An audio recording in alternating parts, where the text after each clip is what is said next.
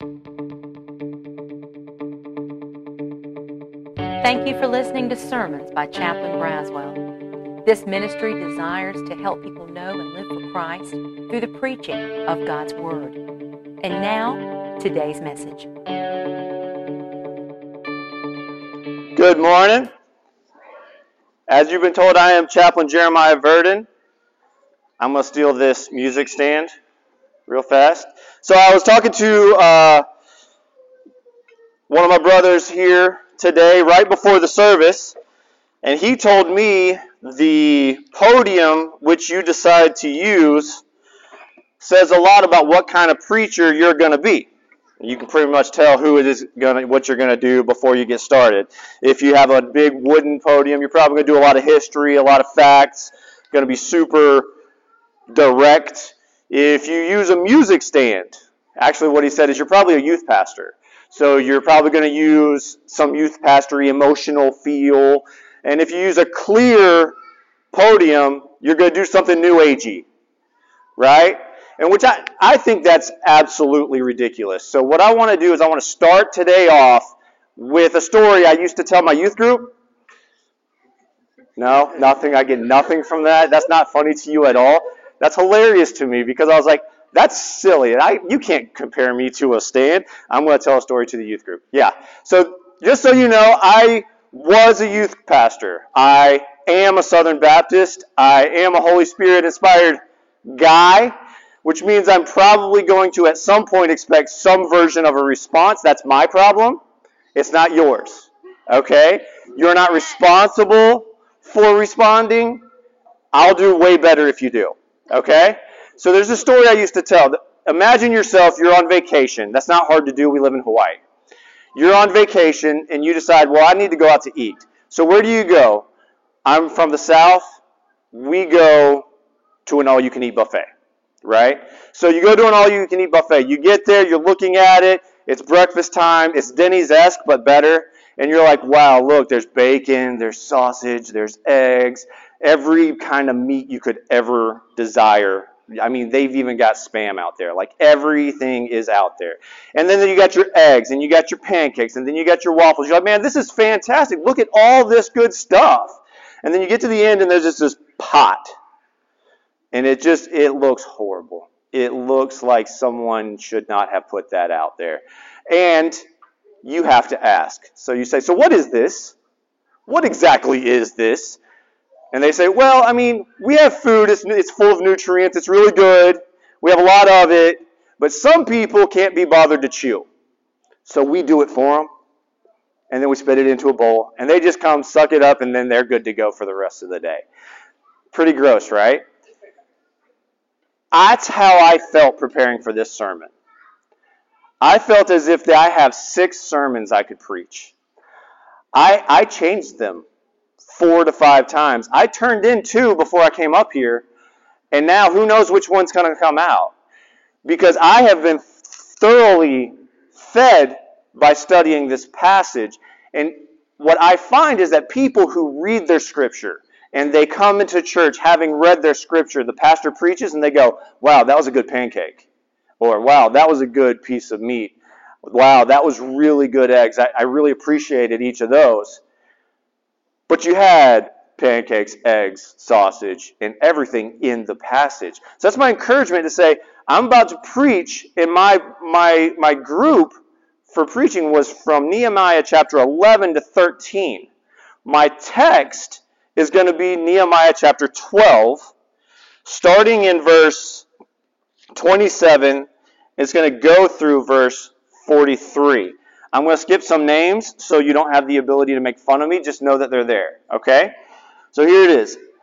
And the dedication of the wall of Jerusalem, they sought the Levites in all their places to bring them to Jerusalem to celebrate the dedication with gladness, with thanksgiving, and with singing, with cymbals, harps, and lyres.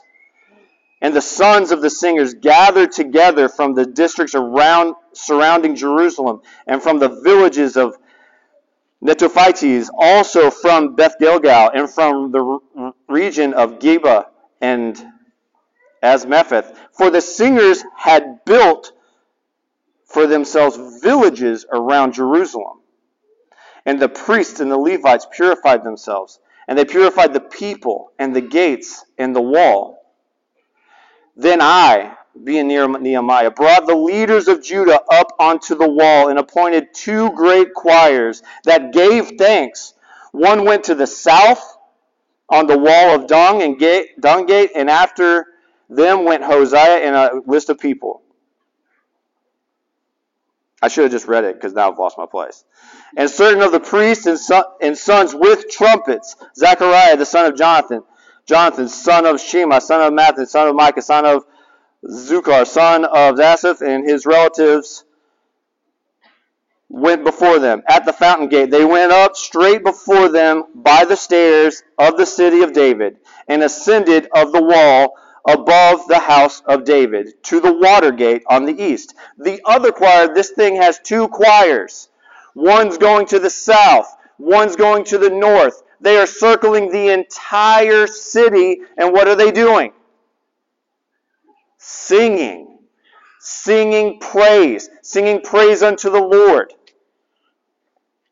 And then you jump all the way down to the end. It says, and the singers said at verse 42b, and the singers sang with Jezreel and the leaders, and they offered great sacrifice that day, and rejoiced, for God had made them rejoice with great joy. The women and the children also rejoiced, and the joy of Jerusalem was heard far away. Who wishes they were there? Who wishes they could have been there? Who wishes they could have been at this worship service where they finished the wall, and then they break off into 2 choirs singing in unison, circling an entire city. They meet at the city of David, make their way towards where the temple is, and then they give God the glory all the way there. And it says their singing, their praise and worship could be heard from far away. Sounds amazing, right? But you have to look at this event and say, why is it so big? Why was this event so huge? And it's really hard to tell you that just from reading Nehemiah. You have to remember that Israel was God's chosen people. God set them apart to give a picture of Jesus Christ and to be His people in all of the world. And they chose, they chose to worship other gods. God gave them a country. God gave them Jerusalem. God gave them Israel. God gave them everything. And then they got a little bit prosperous. And they said, you know what? I don't think I need you anymore. I would rather date this person. I would rather marry this person. And this person worships a log. So because I want this person to love me, I am also going to worship that log. So they decided to worship these idols. And God sends the prophets. And that's where you get into the books of the prophets. And they're amazing. And they have 3 whole messages. You can read chapter after chapter after chapter, but there's 3 messages, and you should. There's 3 messages in the prophets. First message is, you're sinning, repent. You're doing wrong, repent. The second message is, you didn't repent, you're going to be destroyed. That was Jeremiah's task, the person I'm named after, right? You didn't repent, you're going to be destroyed. The third message is, God loves you, you will be restored. And that's where you get Jeremiah 29:11. I know the plans I have for you, the plans to prosper you. All that, right? That Bible verse that we all like to use to apply to ourselves to say God loves me and He's going to make me rich. When in reality, it is God is looking at Israel and saying, yes, I've destroyed you. Yes, I'm going to destroy you. But because I love you, that is not an ultimate destruction. I'm going to rebuild you. And then that prophecy starts to be fulfilled when Babylon, who took Israel and destroyed everything that it meant to be a Jewish person. destroyed the temple, destroyed the walls. And then they said, you know what, you can't stay here. I'm taking you to my place. Oh, and also you have to worship our gods. And destroyed everything it meant to be Israel. Well, they got taken over by Persia. And it's in this time when Jeremiah 29:11, my plans to prosper you, start to take place. It's being fulfilled. You see this prophecy being fulfilled for all the people that God has set aside for himself. And you see the book of Ezra and Nehemiah. And Ezra is there rebuilding the city. And we got 70 years of rebuilding a city. And those 70 years, I'm not using wood, and I did use history. 70 years of rebuilding a city. And then they've rebuilt the walls in Nehemiah 1 through 6. You see them rebuilding the walls. And then from chapter 7 on, you see them rebuilding the people of Israel. They return to trusting the Word of God as core and central to how they act. They recognize their sins, and then they repent. They dedicate themselves to following God. Not only do they dedicate it, they write it down, and they sign it. I'm going to follow the Lord, right? And then in chapter 11, you start to see them dedicating themselves to filling the city. 1 in every 10 Israelite was required to live in the city, which was hard because the city wasn't completely, functional yet. It was to rebuild the city. And then you get to this passage where they decide to dedicate the wall. And what does it mean to dedicate something? What does it mean for you to dedicate something? I looked it up in Webster's dictionary. Not the most biblical place, but it actually suited. It actually fit the rest of my definition, so I'll just kind of sit back and do this. To devote to worship of a divine being. To take that object and say the purpose of this is to worship a divine being. To set apart as sacred. To set apart to a definite use. And then the last one is to open up to the public, right? I think what they're doing here is they are setting the wall of Jerusalem apart to the worship of God. And what I want you to get out of this today, what I hope you go home with today, is that we are to dedicate the entirety of our life to our Lord and Savior, Jesus Christ. There are no parts left alone. There are no parts that you should just be like, well, this one's mine and you can't have it. All of it should be dedicated to the Lord. And I wanted originally to just do hey, let's praise and worship sermon, but I couldn't get away from this concept of dedicating. And then you have to ask yourself, why in the world did Nehemiah dedicate the wall? And you say, it makes sense. They just, had to go red horse on these guys and lay some stones and fight the bad guys. And they had to do all this really hard stuff. But if you look at the history of Israel, after they do really hard stuff, there's a set group of things that they dedicate. And it's not the ordinary, usually. You'll dedicate the temple. Well, yeah. It's dedicated to the worship of God, right? The Holy of Holies. They'll dedicate the basins that hold the water. They worship the items. They dedicate the items that are used for worship. But what is a wall used for? Defense, right? It's a part of the defense of the city. So it wouldn't be normal to take an object that didn't have a worship entity within it and dedicate it to God. It would be, hey, we have a city. Now we can be in the city without having to worry about getting overrun. Let's go dedicate the worship areas to God. Right? But that's not what Nehemiah does. Nehemiah doesn't just dedicate the worship areas. He decided that he was going to dedicate the wall. Let's think of it today. What do we naturally dedicate to God in our lives, in our everyday walk through life? What do we dedicate to God?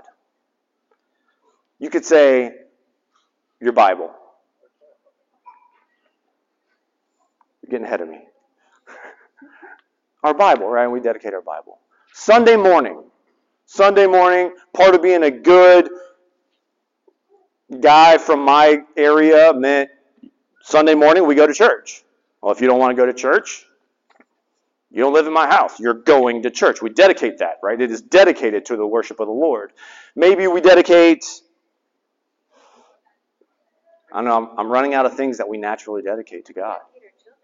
We dedicate our children, right? I've done a children's dedication up here, and we dedicate our family, and we drop it. As for me and my house, we will serve the Lord. So we dedicate our families. But I mean, what I've run into, how many people really dedicate their career to God? Some do. But this is the conversation I run into a lot. I'm going to go through a list of these, and if you're like, I dedicate my career to God, I'll get to you. Don't worry about it, okay? This one's not for you. This is for some of us. I have people who I know are Christians, and they come up to me and they're like, when I was younger, I thought maybe I would be a chaplain. I could be a chaplain. I wish I could be a chaplain. And my response to them is, you are a Christian. You do believe in Jesus, right? Does your job as a commander, does your job as a platoon leader, does your job as a wrench turner, does it give glory to God? And I will say that usually they look at me and say, we're not at church, chaplain. Save that for Sunday. They've just missed the whole point. If you say, I believe in Jesus, then that thing that you're holding on to, but I worked hard on my career. Guess what? So did they. They worked hard on that wall. Right? My career, if I were to have the number of company commanders, platoon leaders, and wrench turners who claim to be Christians out there living as if their place of work was dedicated to God, we would be starting new services on a regular basis. Guaranteed. It's the way it works. Your family, we do that. But what about your degree? Some of you have worked on going to college. You finished going to school. You've got that degree. Are you dedicating that to God? Your free time. Now, chaplain, the word free time means free. Leave it alone. Are you dedicating? Is that time?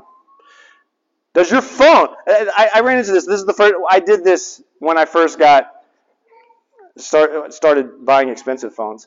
I would get a phone and I'd be like, this phone is going to be dedicated to the work of the Lord. This one right here. And then, of course, you scroll Instagram for like 7 hours. And you're like, oh, I screwed that up a little bit. But, do you take time out and say, I got this phone. This is my mode of communication. This is what I do. I'm dedicating it to God, which means I'm not going to make it disgusting. And I'm also going to use it to glorify God. What in your life, you named the thing, what in your life have you held back from God from being fully dedicated to God? When I look at Nehemiah, and actually it was Nehemiah that went up to Ezra and said, hey, we need to dedicate this wall. Ezra probably should have been the one. That's kind of like the battalion commander or the garrison commander coming up to the chaplain and saying, hey, we should probably preach. We should probably pray, right? But Nehemiah goes to Ezra. I think what he's saying is God doesn't want to be the God of the temple. God wants to be the God of the entire city. The whole thing. God isn't looking to be the God of the temple. He's looking to be the God of the entire city. God isn't looking to be the God of your religion. God is looking to be the God of your entire life. I've run into a lot of people who are anti-religion. So am I. It just happens to be that a relationship with God draws me together with the people who love God. That seeing God draws me into worship. That knowing God makes me want to know Him more. This isn't step 1, step 2, step 3 of the religious Christianity. It is, I know Christ, therefore my reactions are going to lead me into worship with Him. God doesn't want to be the God of your religion. He wants to be the God of your entire self. I should probably just also remind you that the Israelites fell because they stopped trusting God for their protection. And they just built a wall. It'd be very easy for them to start trusting the wall for protection.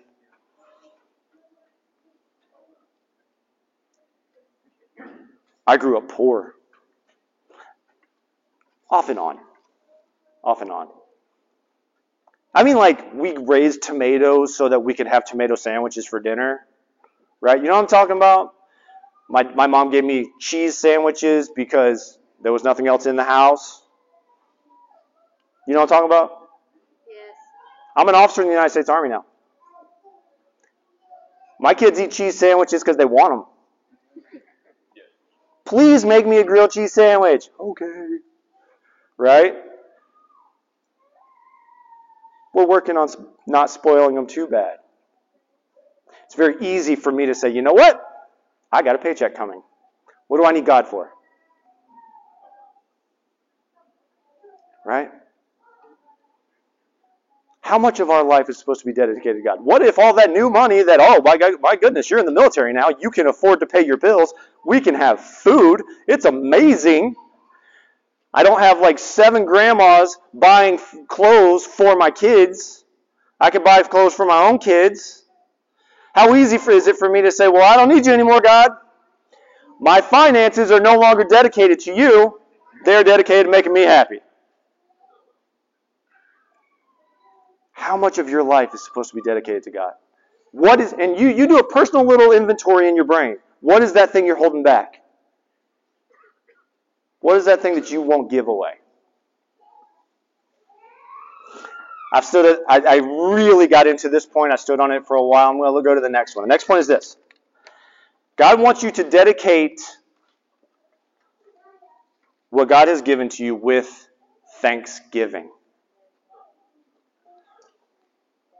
Verse 27, and the dedication of the wall of Jerusalem, they sought the Levites in all their places to bring them to Jerusalem to celebrate the dedication with gladness, with thanksgiving, and with singing.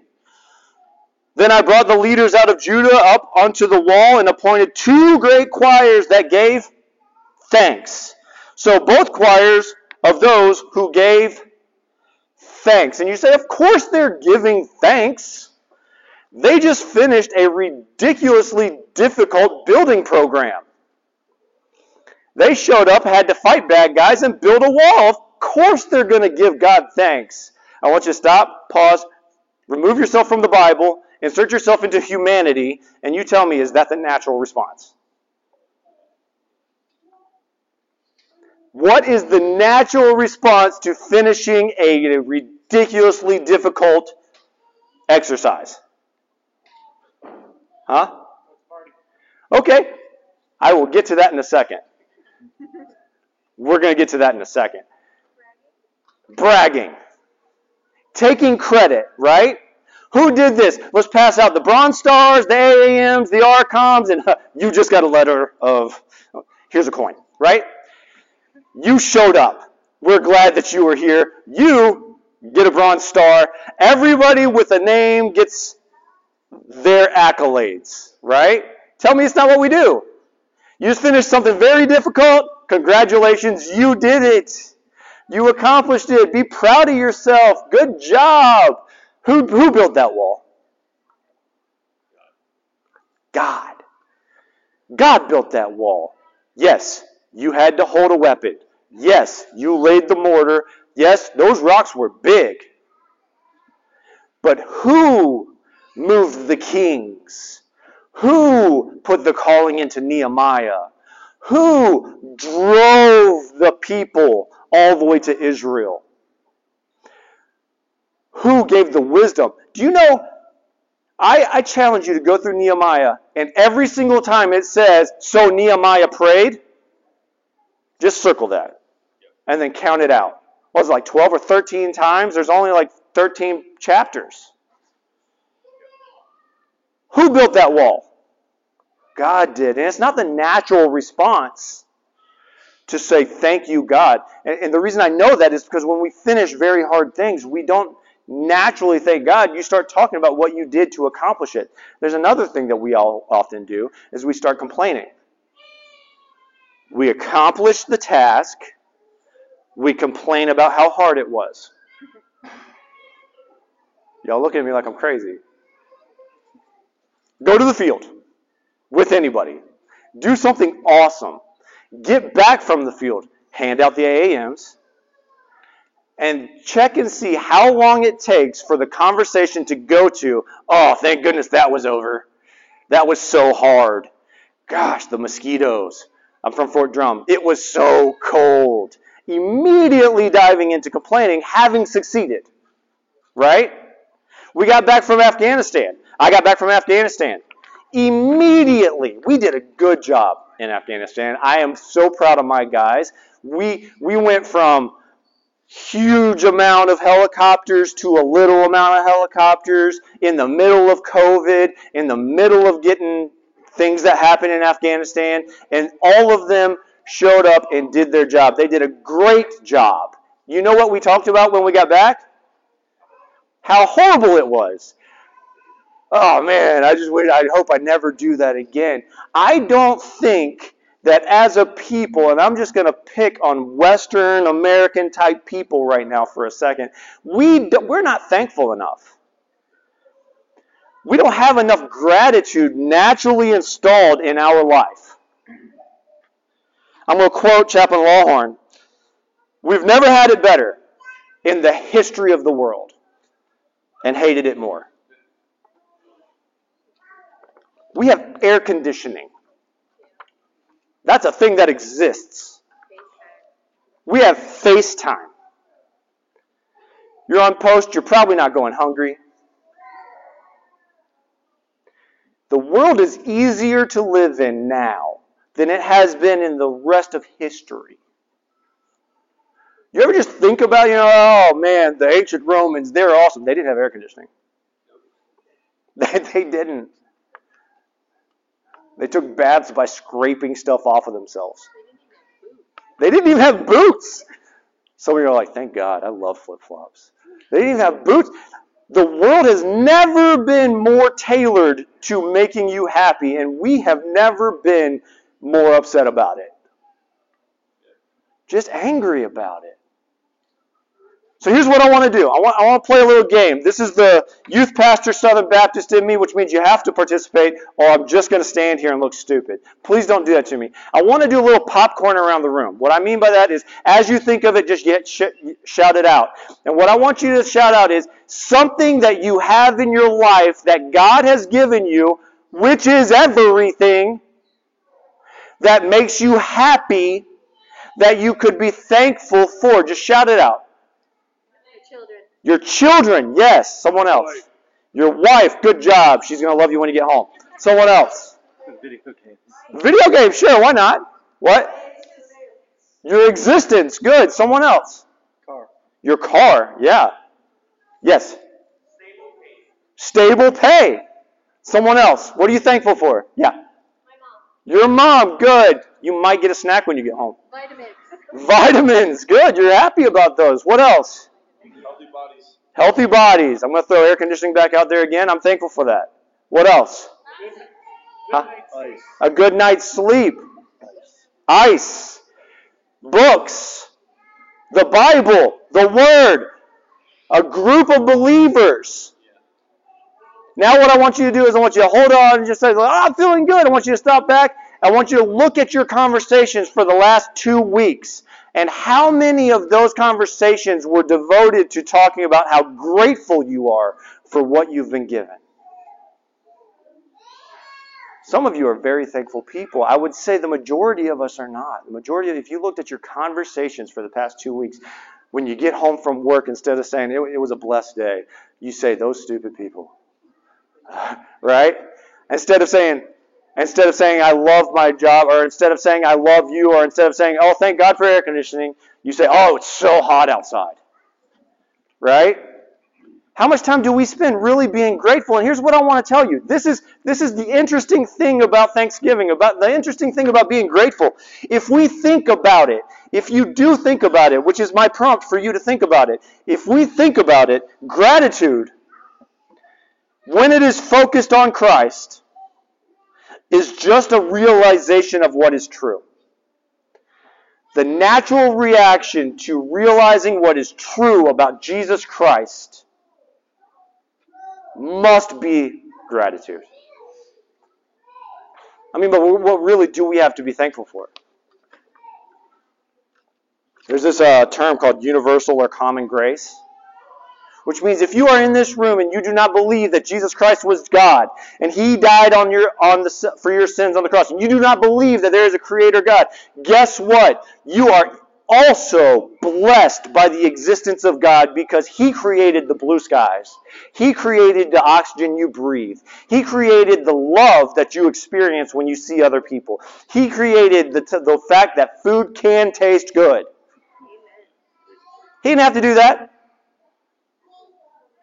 He's the one that created sunsets. He's the one that created flowers. He's the one that created everything that you would experience. Which means, even if you say, I don't believe in God, it is because of Him that you have ever had a good time. Amen. And then there's a specific grace. The saving grace. What is saving grace? It is the fact that Jesus, after we destroyed the world with sin, made a promise. Said, don't worry. I know the plans I have for you. I'm going to fix it.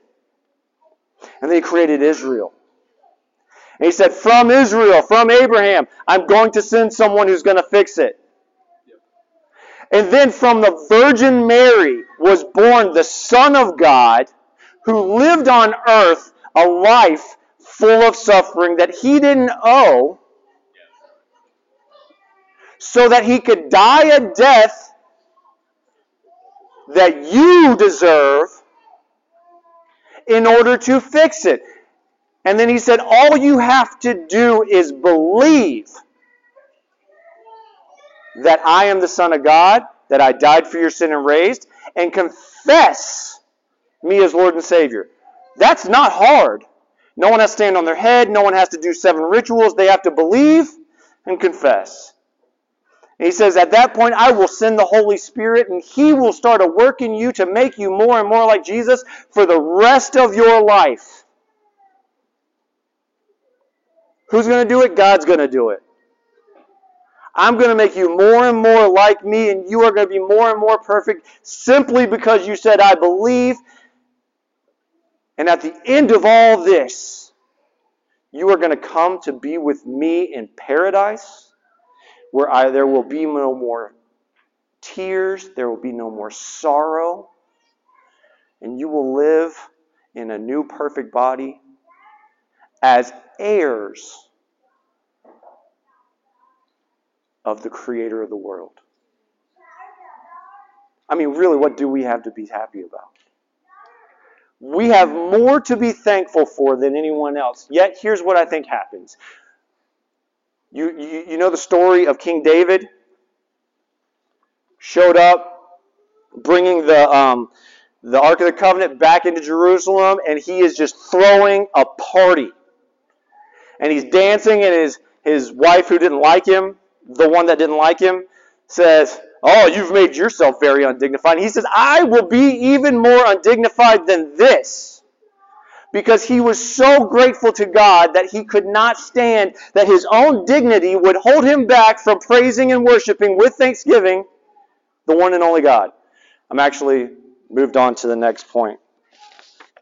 Dedicate God with joyous praise. If thanksgiving, if gratitude is just realizing the truth about God, praise is the outflowing of that realization. You never see anybody come face to face with God without being changed. Ever. David said, I will be even more undignified than this. I feel like we say, we're going to church, time to put on my dignity. So that when they're up there singing and praising, I can't let people see I'm happy. If they think I'm happy, they'll think I'm undignified. If I'm undignified, then I will look bad. Jesus came into Jerusalem on Palm Sunday. They're throwing palm branches at him. They're worshiping. The disciples say, hey, it's too much. Jesus says, if they stop, the rocks will sing out in my name. I feel like we say, I'll wait on the rocks. You know what? When the rocks start praising, I'll start praying. It's okay. Let the rocks do what they're doing. If they show me what to do, then I'll do it. Here's my quote of the day. You ready to take it home? Christians don't throw enough parties. Look at this event.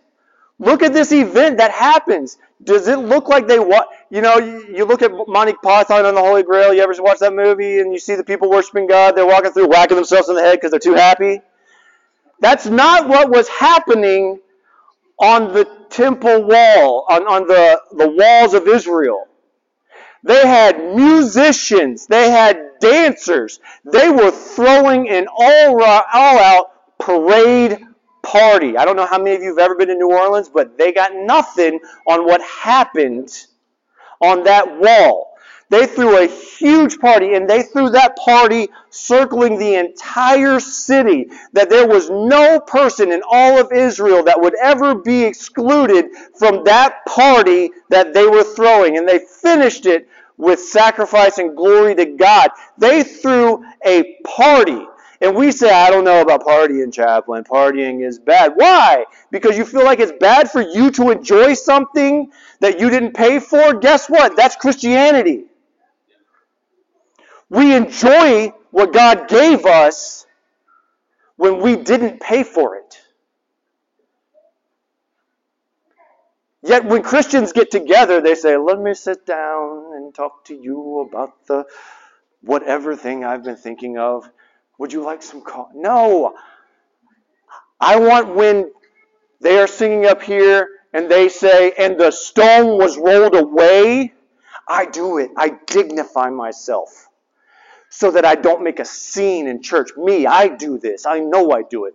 Because when they say the stone was rolled away, every part of my being wants to just, yes! Why? Because I deserve hell. Look at me. I am an evil human being. I know me. I do not deserve to be in the presence of God or His Holy Spirit. But because the stone was rolled away, I get to be in the presence of God. And when we say the stone was rolled away, I look around. On an Easter service, I was sitting in the back because I was a youth pastor. And I was watching people, and they were talking about the resurrection of Jesus Christ. And people were on Facebook. And people say, I don't want to be a Christian. Those people are upset all the time. We have more to be happy about than any human being has a right to be happy about. When we come to worship, the music was too loud. They were heard from far away. Is anybody coming with me on this? They were heard from far away. That sounds like a rock concert. And I remember I came out of a very, very conservative, and this is probably why I'm so amped up right now. You're going to have to get used to this. This is me. The reason I'm so amped up about this right now, I remember the day my life changed in worship. Because I went with an ex-girlfriend. Thank God I got a good wife. But I went with an ex-girlfriend to her church, and I left this church that saw worship as stodgy and just not fun at all. And I went to be with her because I thought she was cool. And at the worship service, they had a band, and they had drums, and they were singing, and they did the preaching first so that worship didn't have to stop.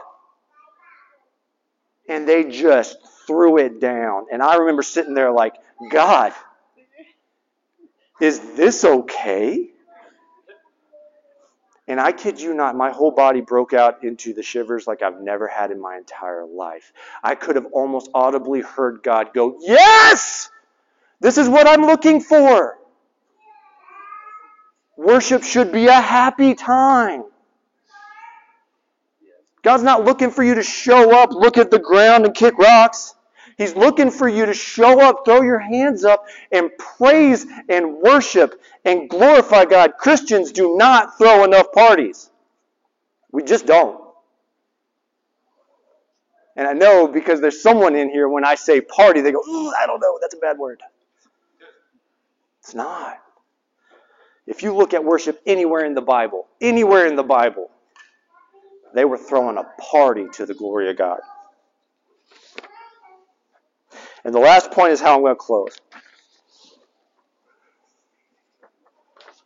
I successfully preached 3 sermons. Sorry about that. And the sons and the singers gathered together. And I want you to just think about this. They dedicated what God gave to them on purpose. This did not happen on accident. They didn't do this worship on accident. Anybody ever planned any type of ceremony ever? We're planning a reintegration of people who've been gone for 9 months right now. Do you know how many IPRs we're going to do? You know how many meetings we're going to do to make sure we get them here and let them know we love them and that we're happy that they're here? Weekly, for months. They didn't just throw 2 choirs up on a wall and say, "Go have at it." No, they did this on purpose, and it's not going to happen on accident in your life. You're not going to dedicate every part of your life on accident. It's not going to happen on accident. You're not going to show up, praise and worship, thankful and grateful on accident. It's not going to happen on accident. It's going to be on purpose. You're going to show up and you're going to say, "This is the day the Lord has made." Do you think that was the best day David ever had when he wrote that psalm? This is the day the Lord has made. I will rejoice and be glad in it. Do you think that was the best day that he ever had? Or was he sitting on some mountaintop looking at dead bodies?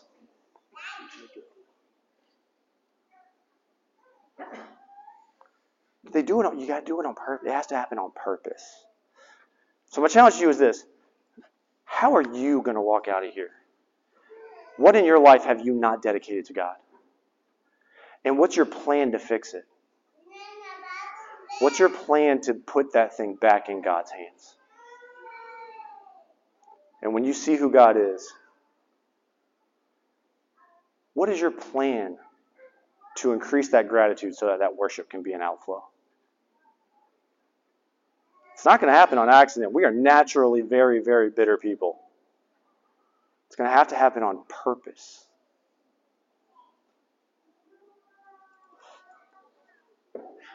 Let me pray for you. Lord, I love you. God, I love you. And I love you because you loved me first. Not because I'm so good that I get to love you, but that you are so good that you drew me. Thank you for that, Lord.